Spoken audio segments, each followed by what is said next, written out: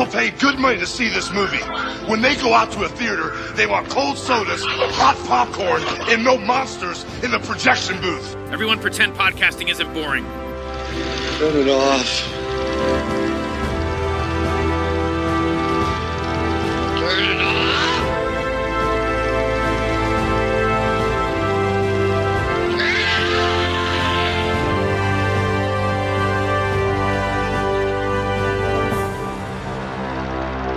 Hey folks, welcome to a special episode of The Projection Booth. I'm your host, Mike White. On this episode, I'm talking with Jesse Pires, the director and curator at the Lightbox Film Center.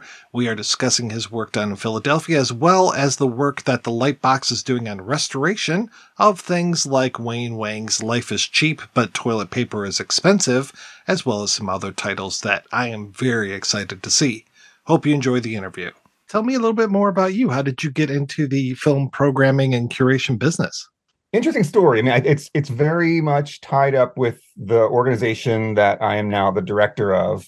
So this is Lightbox Film Center that I'm now the director and curator of here in Philadelphia. And Lightbox is the latest incarnation of a program that was started in the mid-1970s in West Philadelphia as a kind of community-facing, independent, film exhibition project that, specialized in independent film and documentaries and really kind of unique programming that eventually needed a larger home and came to an organization called International House, which was a student residential facility between the campuses of Drexel University and the University of Pennsylvania. Had a really wonderful, long life there in the 1980s and 90s. I came to see screenings there as a student at Temple University. I eventually started working there as a work study student at that time, which, was the kind of early mid 90s, right at that kind of moment of indie cinema having its, moment in the sun. And then in 2019, I was in New York for a while. I came back to Philadelphia and got involved again with the folks at then the Neighborhood Film Project. And then in 2019, it was announced that the building was to be sold. And I'd been there for about 15 or 16 years at this point, running the programs. And it was like, wow, I really want to see films there earlier. It was kind of in my DNA at this point. I really didn't want to see this thing disappear. And thankfully, the president of University of the Arts was aware of the program and really was a fan of it and is just a fan in general of film. So it was like, hey, we're, come here, do it here. We're going to build a new screening room eventually, and you can that is your space. So that's how I got here. Now, I've been to International House a few times, and I even drove all the way from Detroit to Philadelphia just to see a screening of World's Greatest Sinner there, I believe. That was amazing. And that with the what's his name? His son, Romeo Carey. Yeah, Romeo Carey. Right. Yes. Yeah. It's funny. I helped facilitate that program. For some reason, I don't know where I was that night. I was somewhere else. I had to be somewhere else and missed that program. But I know a lot of people who went, and such a crazy film, crazy night. I'm sorry I missed it. So where is this new center at? The university is right in the center of Philadelphia. We're right on South Broad Street. So it's a much more centralized location. I think some of our West Philly folks are sad to see us leave that part of the city, but now we have a whole new community to draw from. And again, it's now part of a university. So there's a, student presence as well that I think is makes this kind of the perfect fit. Now, did you actually go to school for what you're doing? I have an interesting trajectory there as well. I went to Temple in the early 90s, as I said, and with the intention of being a filmmaker. I like I said, this was the early 90s, and Spike Lee and Kevin Smith and Richard Linklater, all that stuff was percolating, and I was like, oh, this is the moment. I'm gonna live the dream and make my indie hit or whatever. So I went to Temple, and I think I was kind of turned off at a certain point of the vibe of the film folk. I don't know, something just kind of didn't sit right with me. So I ended up studying American studies. That was my major, because I really wanted to be more, engaged by other art forms, right? I knew that I was fan of film and music, and I just wanted to like consume these things and really, understand them more deeply. So that's what happened. And then I moved to New York shortly after graduation, and rather than going to grad school, something I may still regret one day, I was a manager of a video store in the West Village and met a lot of amazing folks, a lot of film fans, a lot of people who were involved in film. And just like that was my school. For a few years, I would just take home a stack of video cassettes at that point and watch films and think about film, talk about films with all my friends, and that's what led me back to International House, Lightbox, returning to the film program, and then getting involved in kind of shaping the identity of that program. How did you guys survive the pandemic? I moved there in January of 2020. So we reopened the theater at the end of February to much fanfare. We'd shut down, from the old building, and people were, worried, oh, is it going to come back? We came back with a vengeance. We sold out screening of Satan Tango. We did the most recent Matthew Barney film, and then a documentary on DC punk. And that was the last film that we did right at the end of February. We were about to, we had already announced our spring program, and then everything shut down. Like most venues, we're really searching for, how do we make this work? And obviously, streaming and online content of some sort became part of the plan. All the distributors kind of shifted pretty quickly to that. But that wasn't sustaining in any significant way. And I think part of the reason we're here chatting, I found out shortly after the pandemic came upon us that one of the trustees of the university wanted to invest a large amount of money into Lightbox. Basically, kind of welcome to the school. Here's some funds to get you started on a new project. What do you want to do? And at this point, we were no longer screening films in person, and that was, who knows when that was going to come back. So my thoughts were, what about film preservation? We're a lot of the work we do, we screen repertory film, a lot of newly preserved, newly restored films. And so I know that people in that community, archivists and distributors, let's enter into that fray a little more deeply. And now that we have the funds, we can actually do our own preservation works. Yeah, so that's been exciting. And not something I have the background in necessarily. So it's been a bit of a learning experience, but an exciting one as well. What kind of projects are you looking at to restore? The most recent one that we did is Wang's film Life is Cheap, but Toilet Paper is Expensive. A film he made in 1989, which initially received an X rating, was kind of trashed by critics and audiences, so really didn't have much of a life. In fact, that wasn't even, I knew Wang from mostly, Chan is Missing, obviously, and then Smoke and Blue in the Face were kind of his breakout hits in a sense. So when I found out about this film, I was intrigued. And when I finally got to see it, it kind of blew me away. So that was the first release that we did that was in conjunction with the Pacific Film Archive at the Berkeley Art Museum. And now that's being distributed by Arbalos Films. Yeah, what is the history with that film? Because I was sent a copy of that, and I totally missed that one. Like you, I think I was familiar with Chan is Missing. Eat a Bowl of Tea, I think, was another one of his, and just kind of, like Smoke and Blue in the Face, which really, for me, play very much in that Jarmusch space, to the point where I thought they were Jarmusch films at first before I realized, oh no, this is Wang doing this. And he was such an important figure back in the early 90s because there was that independent boom that you're talking about. And then he was one of the very few Asian filmmakers that were actually out there making these movies and really kind of challenging expectations. And I think Life is Cheap challenges them more than anything else that he did. No, I think it's incredibly ahead of its time. When you think of like Tarantino and the stuff that was happening a few years later, the Coen brothers and things like that. And Wang is such an interesting filmmaker. His career is sort of all over the place. So to see this film, it just struck me that he's kind of his own artist and really follows his own vision. And in fact, so in my conversations with him and the work that we did with the film, it was discussed how he likes to work in these sort of diptychs. So, for example, Smoke and Blue in the Face are kind of these parallel films in a way. Life is Cheap came about while he was filming Eat a Bowl of Tea in Hong Kong.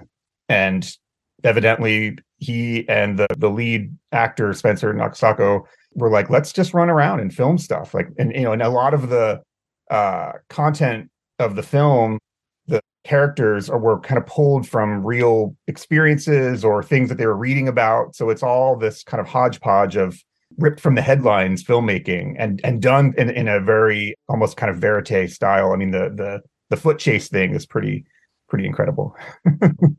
Well, just all of those characters speaking directly to us, to the audience, and giving some very, let's say, interesting monologues as they're going along, even starting with the dog killer at the very beginning.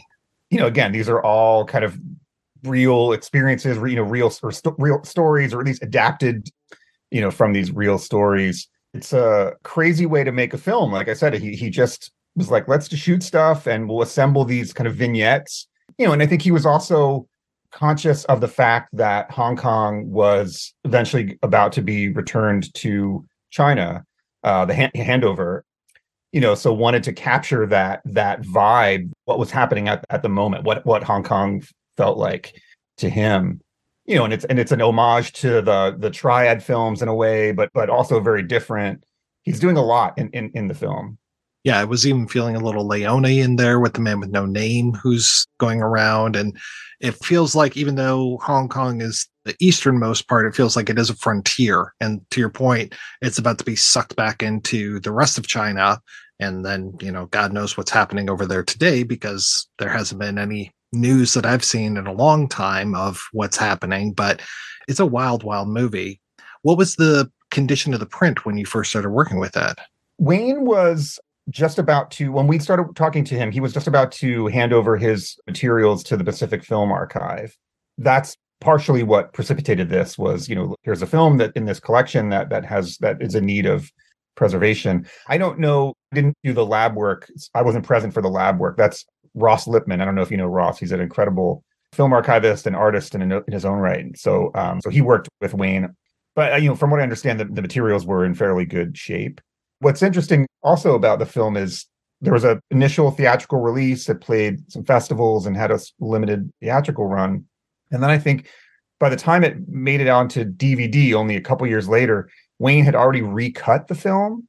The version I initially saw was, I guess, 1991 or so DVD cut.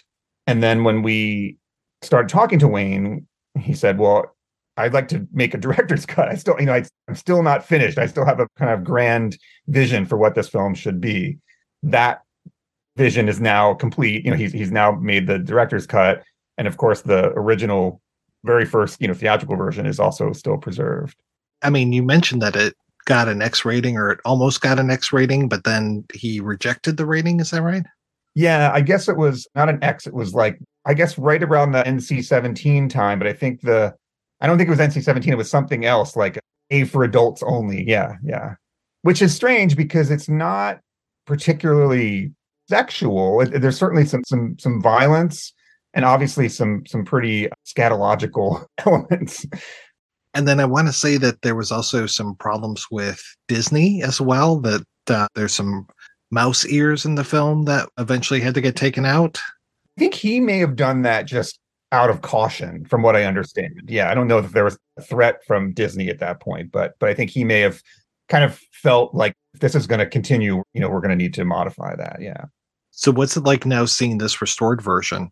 It's great. I mean, so happy that the film is getting a new life. And like I said, I think it's really ahead of its time, and I hope people can see that. It's still very relevant. It still has a great kind of edginess to it.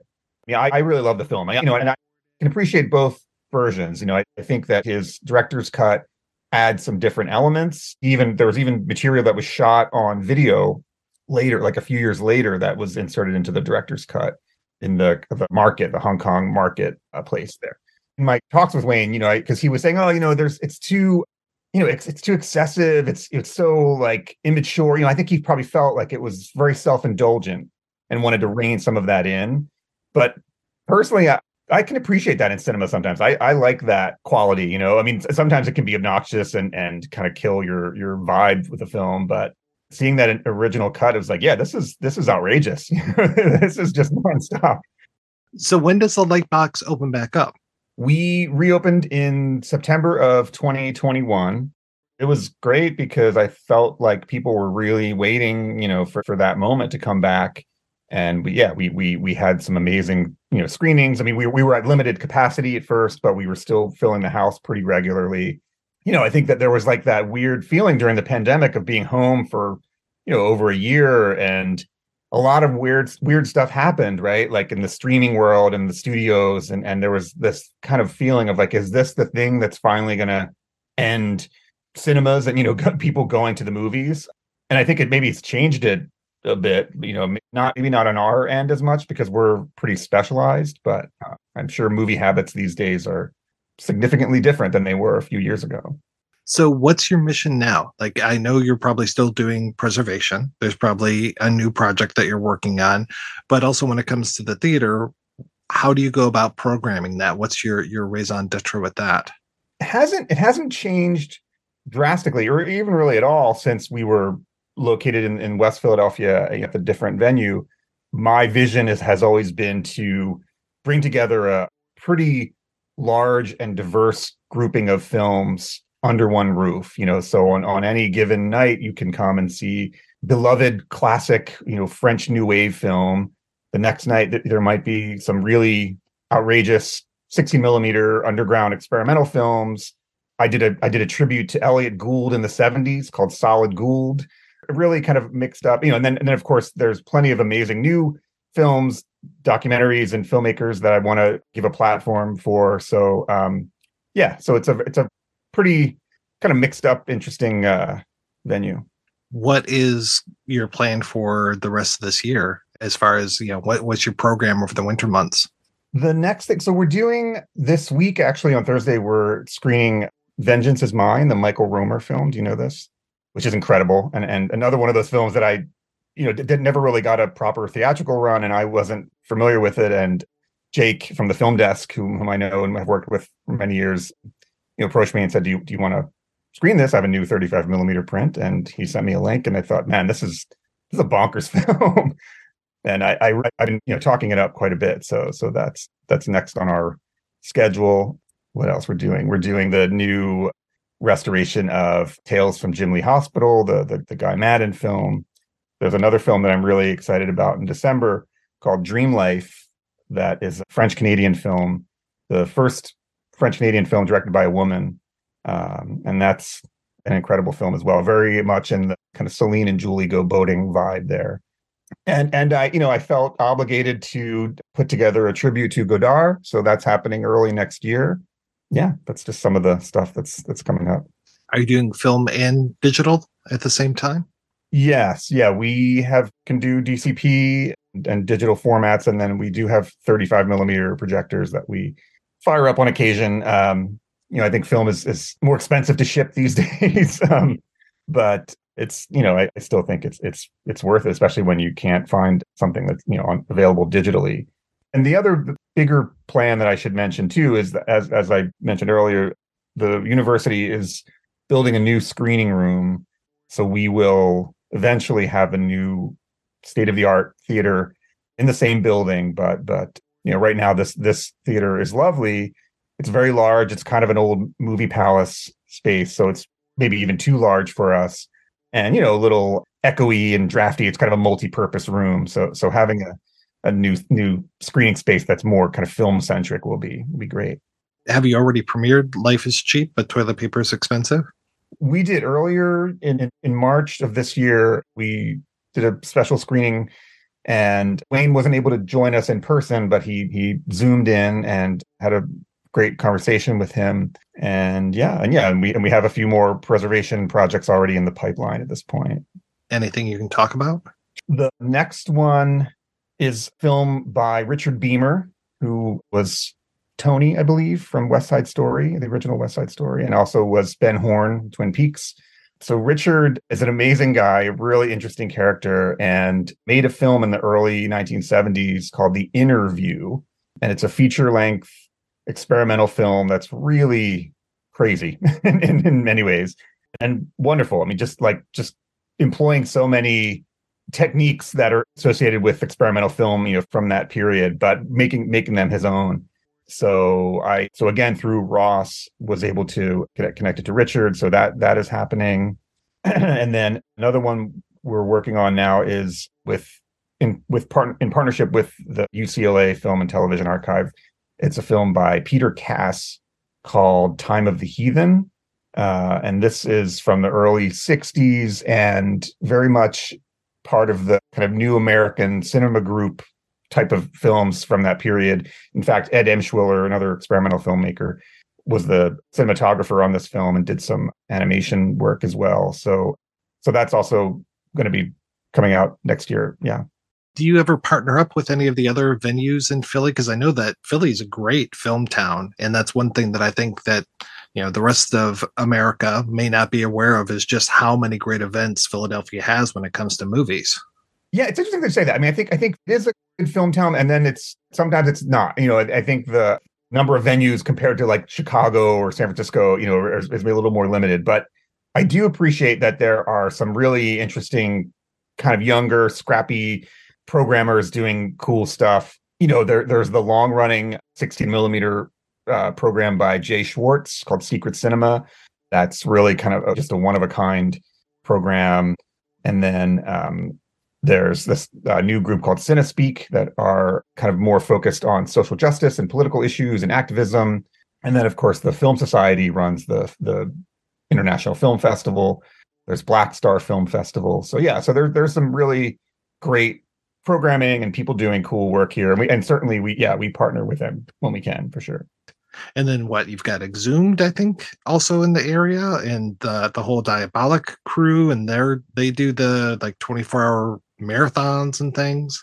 Yeah. We that was happening at the old venue. We haven't dipped our toe in that yet. Or I should say we are dipping our toe in, because we're doing a double feature next month called Holiday Horrors. So it's just a double feature. I don't know if the 24-hour marathon will make it back. It's now that we're on a college campus, I feel like there's other rules in place about events like that. But they're great. I love what they do. Yeah. Jesse, thank you so much for your time. This was great talking with you. I really appreciate it. Yeah. Thanks so much.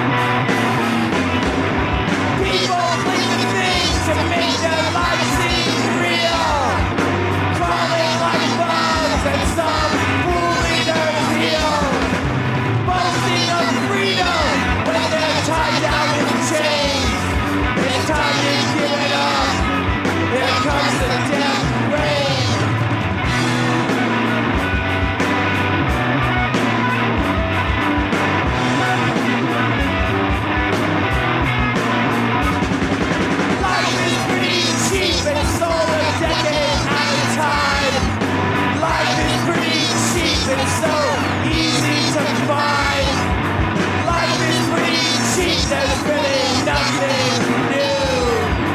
Life is pretty cheap, except that I call delirium.